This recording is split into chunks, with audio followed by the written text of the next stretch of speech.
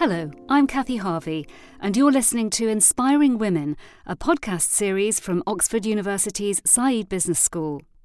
From startup entrepreneurs to CEOs and myth-busting academics, we're tuning in to the stories and insights of female leaders in their field. In this edition, we meet one of the world's preeminent Shakespeare scholars, Professor Emma Smith. Here, Emma lifts the curtain on Shakespearean theatre and the role played by women, if not on the stage, then in the growth and excitement surrounding Elizabethan theatre. One of the things I have so enjoyed about the invitations to come and talk here has been the prompt to think myself about the relations between a deeply commercial artistic world, the world of the Shakespearean theatre, and to try to think a bit about how economic models or business models, the commercial world of the theatre is really intrinsic to the creativity, the amazing literary creativity of that period. It's a really good example of what must be true, in fact, which is that art and creativity really do only exist within some kind of commercial framework, a supportive economic framework. If you are creating something, in your garret, that nobody is prepared to perform or publish in a kind of tree falling in the forest with nobody hears it kind of way, perhaps you're not actually creating it. So all the art and the literature that we know about and that we think of as the great resources of our culture, they have been produced hand in hand with an economic world of some sort or another. And that's particularly true of the Shakespearean theatre, which begins in 1568. There are no purpose-built theatres. By 1599, there are probably 7 or 8, all in London. And this industry goes from sort of 0 to 60, or whatever the gauge should say, really, really quickly. And one of the things that I think is so fascinating about Shakespeare and his contemporary playwrights, is just how enormously this industry is changing, its practices are changing, and the creative output is really linked with that in some wonderful ways. Now, I was asked to contribute to the school's celebration of and kind of provocation about the role of women in society for this talk. And in some ways, I thought my topic is not so great for women. As we've all seen Shakespeare in Love, we all know women were not allowed, or maybe Upstart Crow, we all know women are not allowed to perform in the theatre however much they want to, that theatre seems to be a world of male writers, male actors, and perhaps even a largely male audience. What I'm going to do is sort of find some gaps around that to talk about how women do contribute to the excitement and the growth of theatre as an art form and as an industry.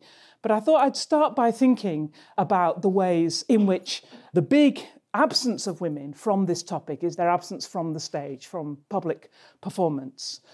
It's interesting that we don't exactly know why women were not allowed to perform in the Shakespearean theatre. There is no formal prohibition, there's no legal problem. It seems to be one of those cultural norms.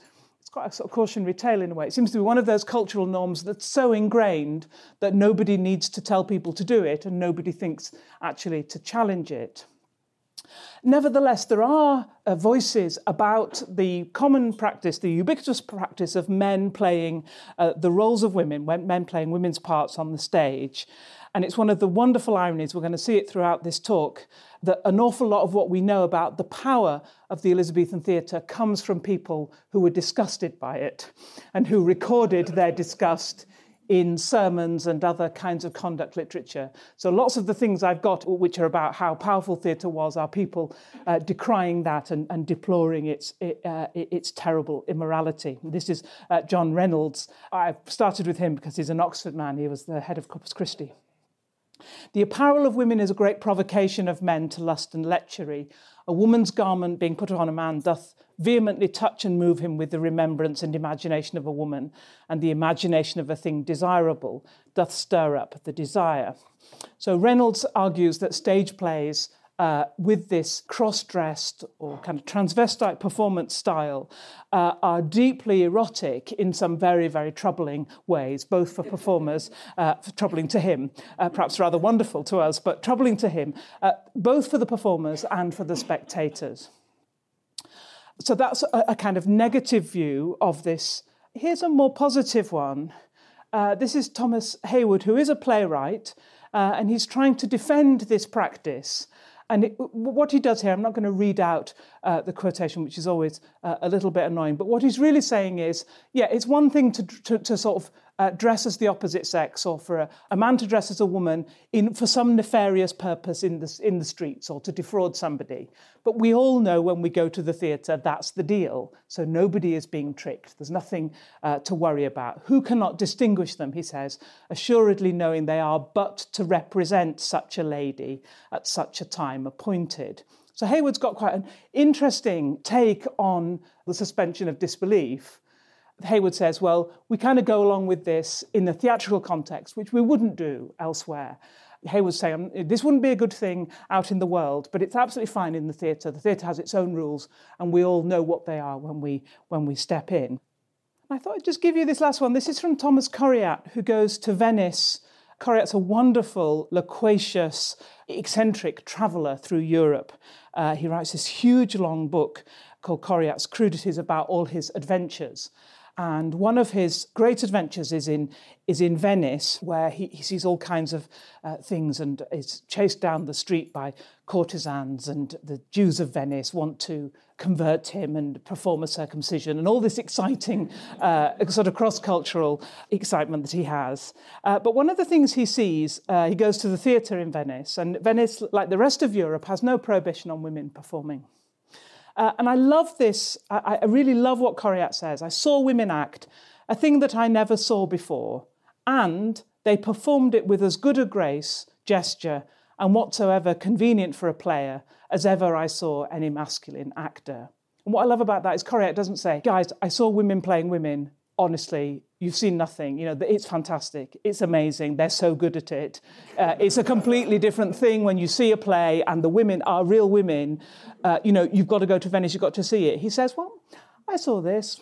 Women were actually, they weren't bad. They were nearly as good as men at being women. So there's no natural sense for him that for women to play women would be automatically better, more authentic, more enjoyable, more sexy, any of these things. That's not how he thinks about acting. And it always reminds me of a time I went to the ancient Japanese No Theatre when they came to Sadler's Wells.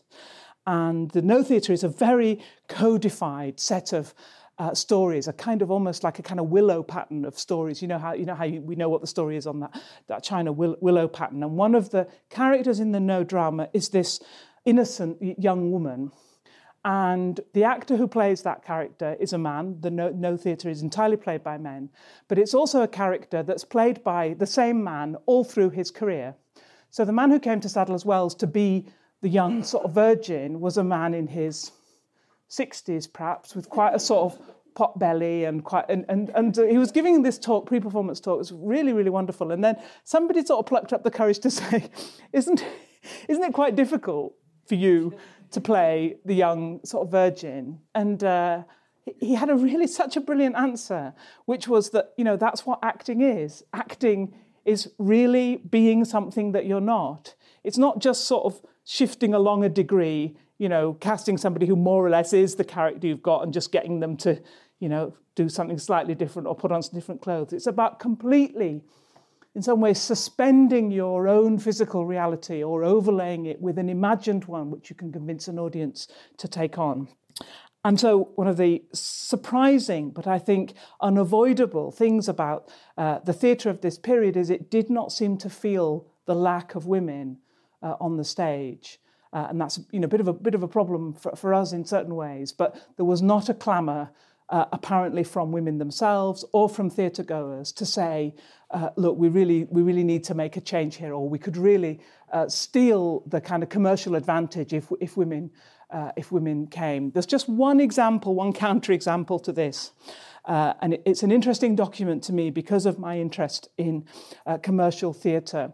A trickster at the end of the 16th century tries to persuade people that there's going to be an amazing theatrical extravaganza at the Swan Theatre that they have to pay in advance in order to be able to go. And you can imagine what happens. I mean, he gets a bit of money. There is no extravaganza. And he's sort of chased along the street by the people who want their money back. You can see that what he does in his playbill, his advertisement for this non-event, is to really big up, everything that people might want in order to make them pay it. So it seems to me to have the same quality for, a historian of the 21st century as maybe a scam email might now to historians of the future. That's to say, it's not true, but the fact that it exists tells us something about what people do desire or what they would want or what they might be taken in by. The non-play is going to be called England's Joy. It's a big patriotic thing. It's got a lot of fireworks and explosions and devils dancing and all kinds of things. And there's one scene where it says, and men and women dancing together. And that's the only hint I've been able to find that somebody thinks it might be a kind of commercial advantage or an attractive proposition to say that you're going to have women performing. That's the only one I have. And the vast weight of the counter-evidence is that extraordinary parts for female characters were written by the playwrights of this period, which they expected to be convincingly conveyed by male actors. There were some really, really good male actors playing women's roles. And we can see that, particularly in Shakespeare's career. It's quite evident that through the comic period of Shakespeare's writing in the 1590s, he looks at the actors he has at his disposal, and he has a couple of young men who can play sort of young, slightly adolescent-y women, and he writes parts for them. So that's why we get comic heroines like Viola and Olivia in Twelfth Night, or Rosalind and Celia in As You Like It. But it's also really clear that by about 1605-6, Shakespeare's company has somehow acquired a male actor who can carry extraordinary, mature female roles. And for that actor, Shakespeare writes Lady Macbeth, Volumnia, the mother of Coriolanus, Cleopatra, who we'll talk about in a minute, and John Webster writes probably The Duchess of Malfi and The White Devil. So something changes about the representation of women from the 1590s into the first decade of the 17th century. And I think that's probably as much to do with the capability of the actors as it is to do with kind of wider contextual factors. So the she-elephant in the room is that there aren't any women on the stage. And that has some interesting, I think, implications for the stage more generally. But historians of the theatre are starting to uncover women as agents in theatrical production. There's a lot of interest, for example, in a woman called Ellen Burbage, who's the wife of James Burbage, a theatrical entrepreneur, and the mother of Richard Burbage, an actor we're going to talk about in a minute. And there's archival material that shows how actively Ellen was involved in the business and in the wide range of business activities. We also know that one of the things that is developing as this highly hyperactive theatrical industry is developing through the last decades of the 16th century, one of the things that develops is a new emphasis on costume. Earlier on in the period, it seems to be that the most important thing about going to a play is hearing the words. That quite quickly gets overtaken with an emphasis on visual spectacle. Firstly through costume and to some extent through portable props, and then gradually through stage technology and special effects more generally.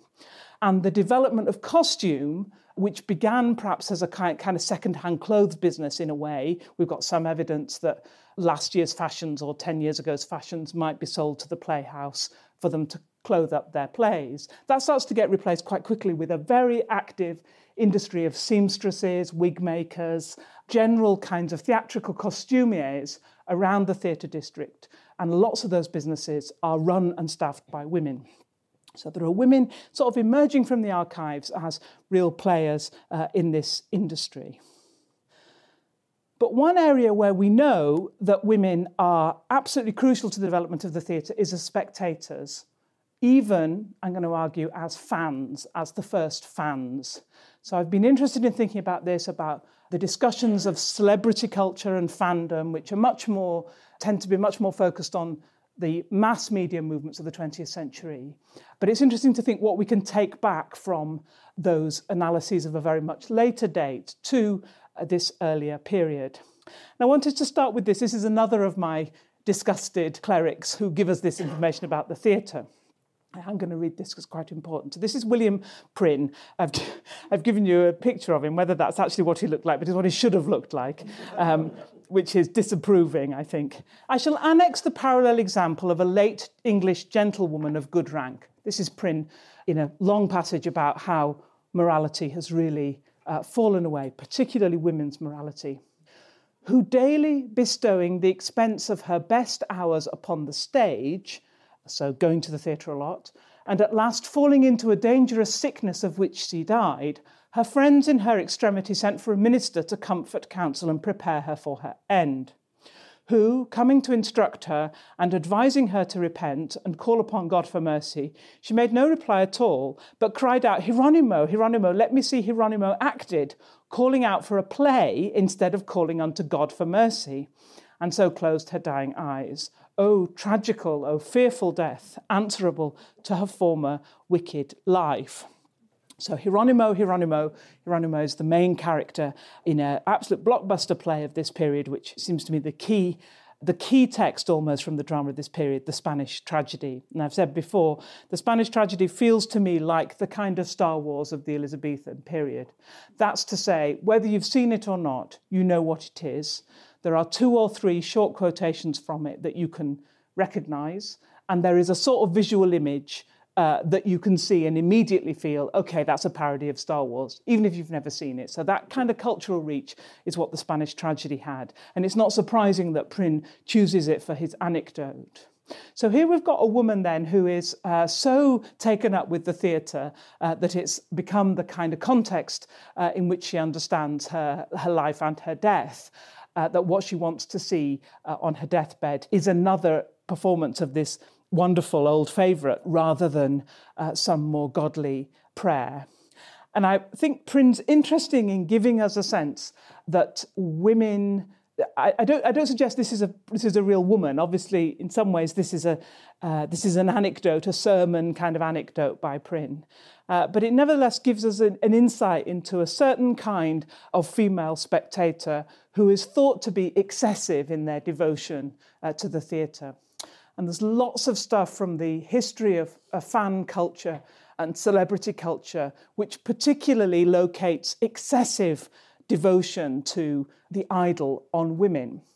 And that also suggests that mass media spectacles, pop acts particularly, I've read quite a bit about K-pop, more than I would have expected to read, but a mass market phenomenon aimed particularly at young women, or generating huge amounts of profit from young women.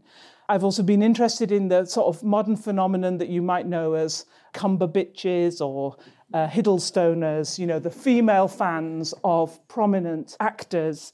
And a lot of these examples, but also the theoretical work, is, I think, quite astute in putting together a stereotype of women as over-avid consumers, which is part of the literature of consumption more generally, and women as sort of over-engaged or over-emotional spectators. And this comes together in this figure of the female fan, who has often been seen to be a figure created by the first matinee idols in the cinema, like Rudolph Valentino or something.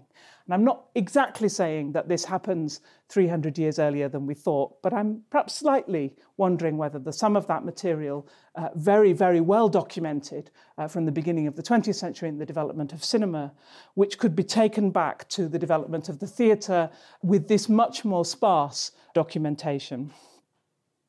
So the context I want to begin to then establish is one of celebrity actors, and I've given a couple of names here. I wrote a book about Shakespeare's First Folio, the big collected edition of his plays, and one of the things I did was to go around looking at lots of different copies of that book and how it carried with it the evidence of what people had done with it, how they had used it.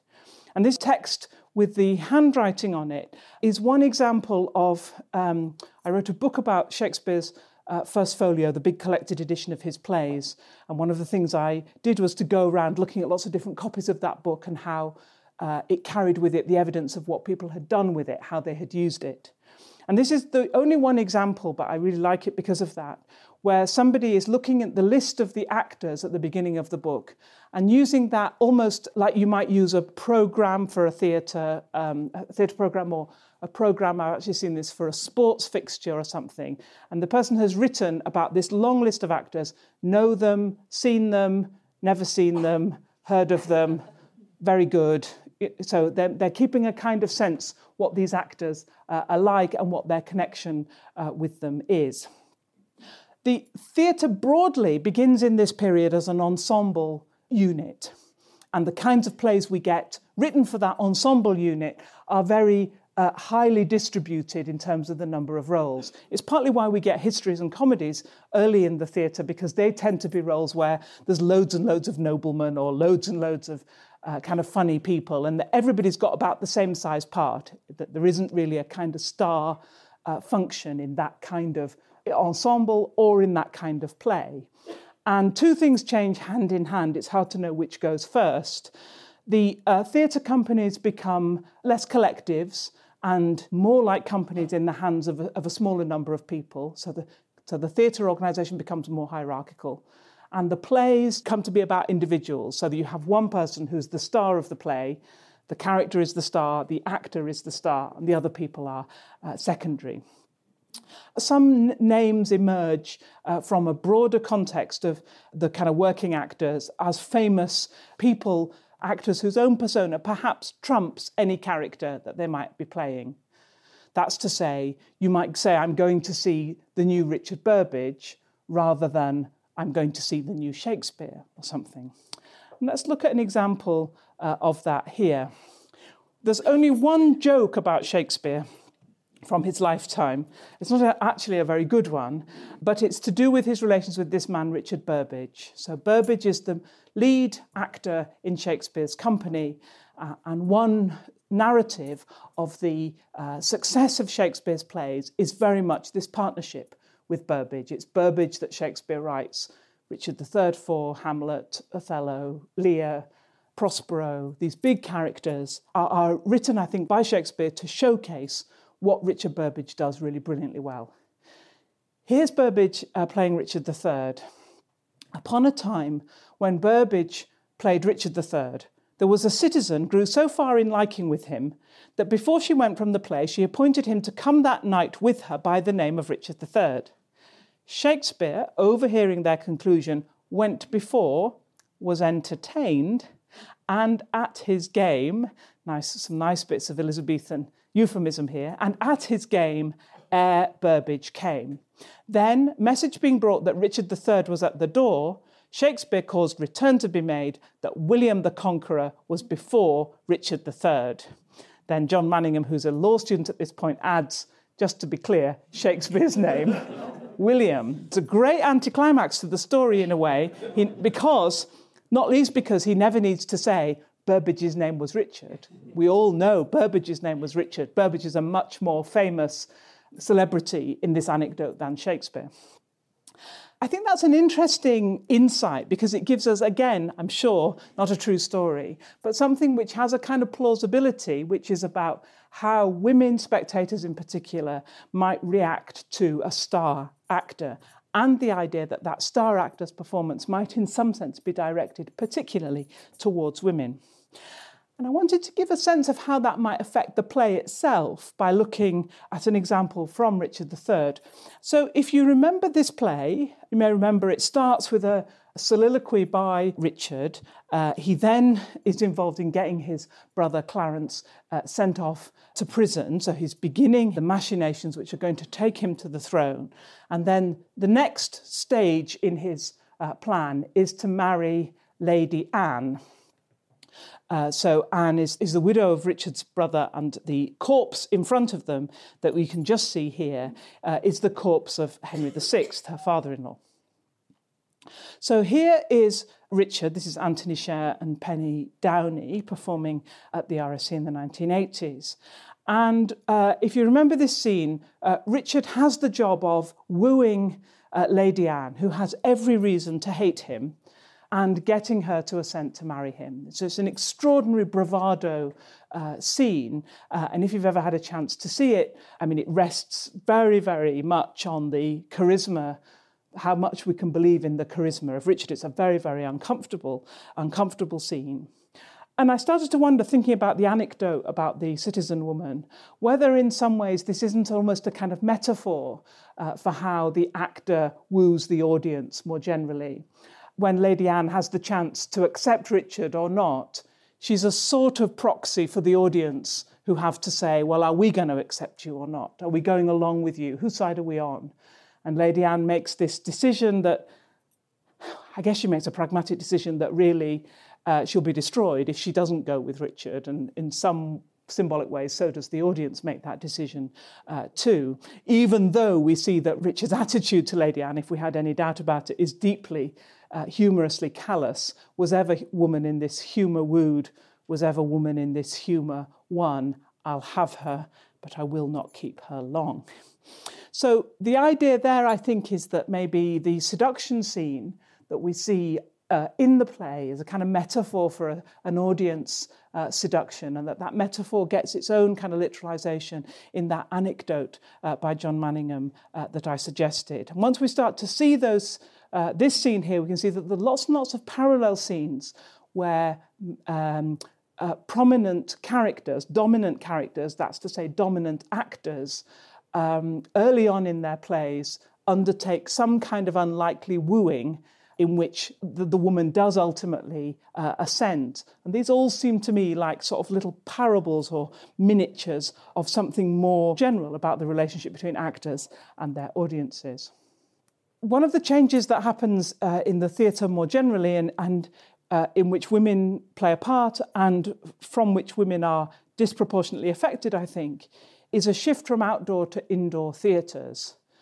So the first theatres in London in the 1570s and 80s are built on the model of inn-yards. They're open stages with a closed semicircle or hexagonal structure around them. So the yard, which is the cheapest place to stand, is open to the elements, and then there are a smaller number of seats around in these galleries. The thing about the outdoor theatres is they are big, probably with about between 2,000 and 3,000 spectators, that they are cheap, a penny to go in.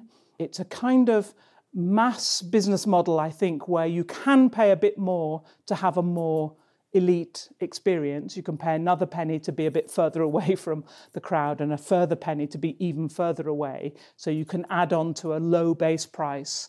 That feels to me a kind of EasyJet kind of model, really, doesn't it? That the base price is very low, but anything you might want is quite expensive on top of it. So the outdoor theatres, we can overstate this, but I think broadly it's true. The outdoor theatres are quite a broad demographic. They're quite sort of rambunctious places. There's quite a lot of discussion about how actors can't make themselves heard over talking, how if a play is not liked, it's pretty much booed off stage. This is quite a vocal, rough environment in certain ways. It's an environment in which women as spectators were all thought, if you're a woman who went to a playhouse like this, you were kind of no better than you should be.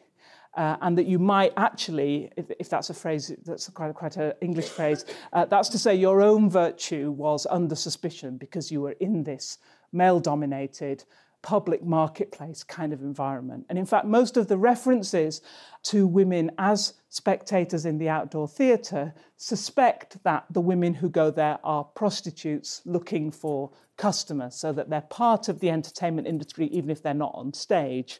Again, that may not be true, but it's certainly the current stereotype about them. So outdoor theatres, I think, have a majority of male spectators. They're seen as part of an entertainment district on the outskirts of London's city walls, which also includes brothels and gaming and bear baiting and other pursuits which are almost certainly very heavily male-dominated. They're male group-dominated. Now, the indoor theatres are a very different proposition. They develop at the beginning of the 17th century. The most famous one is the Blackfriars. They're within the city. They make use of existing buildings, so they're a different structure. They're much smaller. Blackfriars probably had a capacity of about 400, something like that, and they're much, much more expensive. So an order of magnitude 6 or 10 times more expensive than to go to the outdoor theatre. Many of the plays at the beginning were the same plays, but the environment in which they were being performed was completely different.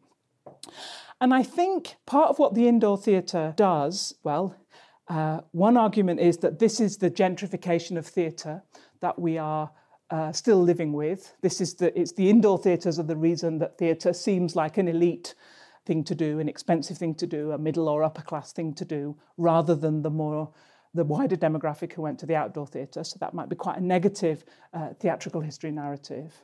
But what it also, I think, makes clear is that the indoor theatres are a much more appropriate place for respectable women to visit.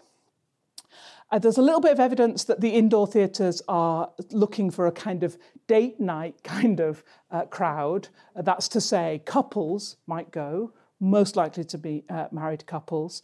There's some evidence that it was an appropriate place for women to go, perhaps accompanied by servants, and lots about the indoor theatre, the comfort, the fact that your fine clothes were not going to get wet, the fact that the rest of the clientele were thought to be more aristocratic, more upper class. This all made it a more inviting environment for women. We can see that almost immediately the indoor theatres attract a large proportion of women in the audience. And I think what's more interesting is that playwrights start to write plays in which women feature more prominently. So some of our evidence here's some of my K-pop young women, and I think that's Jude Law having selfies taken with him as he leaves the theatre. I'm trying to do a bit of a kind of historical reconstruction, but I'm doing that in a very ahistorical way by thinking about a later period, a very different kind of industrial and commercial and social context in which we might think about women as fans or as culture consumers.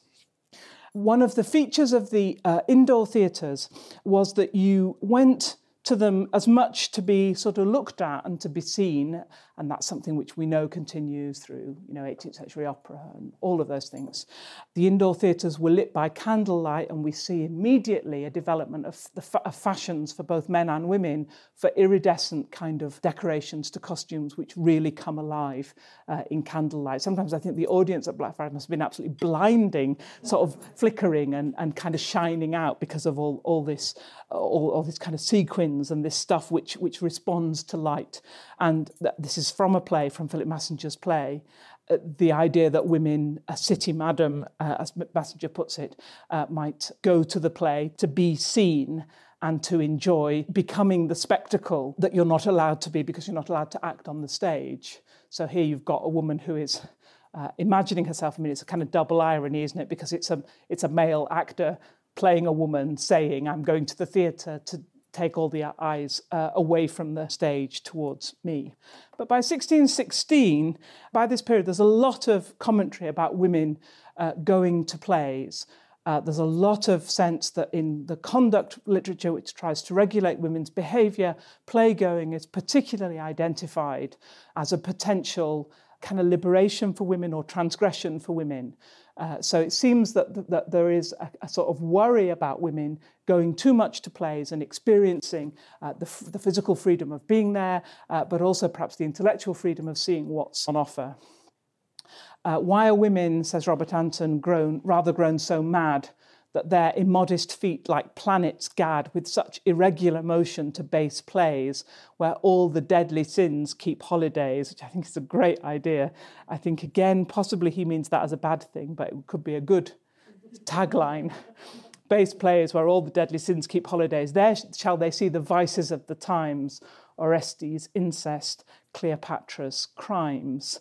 It's an interesting example in context because it specifically puts these women spectators, these imagined women spectators, into a kind of dialogue with this very prominent female character, Cleopatra. I'm quite sort of tantalised by that kind of encounter. What did women think about Cleopatra? What did women think about a Cleopatra played by a male actor, written by a male author? Did they think, well, this isn't very realistic, or did they relate to Cleopatra? Did they see themselves in her situation? How might we understand that encounter? This is, again, a slightly pixelated thing to end with, but it's the end of a play, so I thought it was a good place to end. It's the end of As You Like It, when Rosalind, the central character, steps forward to deliver the epilogue. And she does it by identifying quite interestingly and quite unusually the differences in audience members. I'm going to start about halfway down. My way is to conjure you, and I'll begin with the women. I charge you, O women, for the love you bear to men, to like as much of this play as please you. And I charge you, O men, for the love you bear to women, as I perceive by your simpering none of you hates them, that between you and the women the play may please. If I were a woman, I would kiss as many of you as had beards that pleased me, complexions that liked me, and breaths that I defied not. And I'm sure as many as have good beards, or good faces, or sweet breaths, will for my kind offer, when I make curtsy, bid me farewell. I think what's a kind of brilliant moment that I want to finish with here is that this is Rosalind, I think still in her male clothing, a male actor, pretending to be a female character who is dressed as a man, addressing an audience that he articulates as being divided by sex, divided between men and women, and turning to women first and then men to talk about how the play might affect them, how they might respond to it. And that point between you and the women, the play may please, that seems a really interesting challenge in a way. What kind of a play would please between men and women?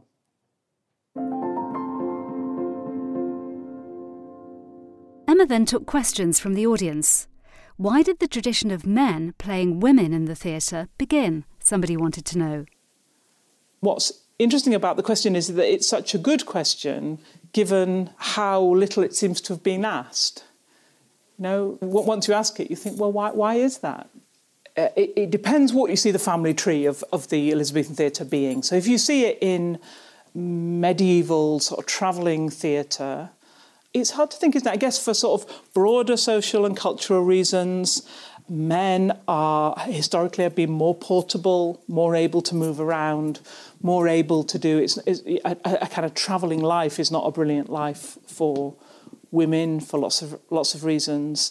So that may be the reasons that they were all men. There's another line of sort of family tree which says these are broadly kind of religious or, you know, in some way liturgical dramas, and that these are put in, certainly in the late medieval church, these are performed by men. That's what leads into it.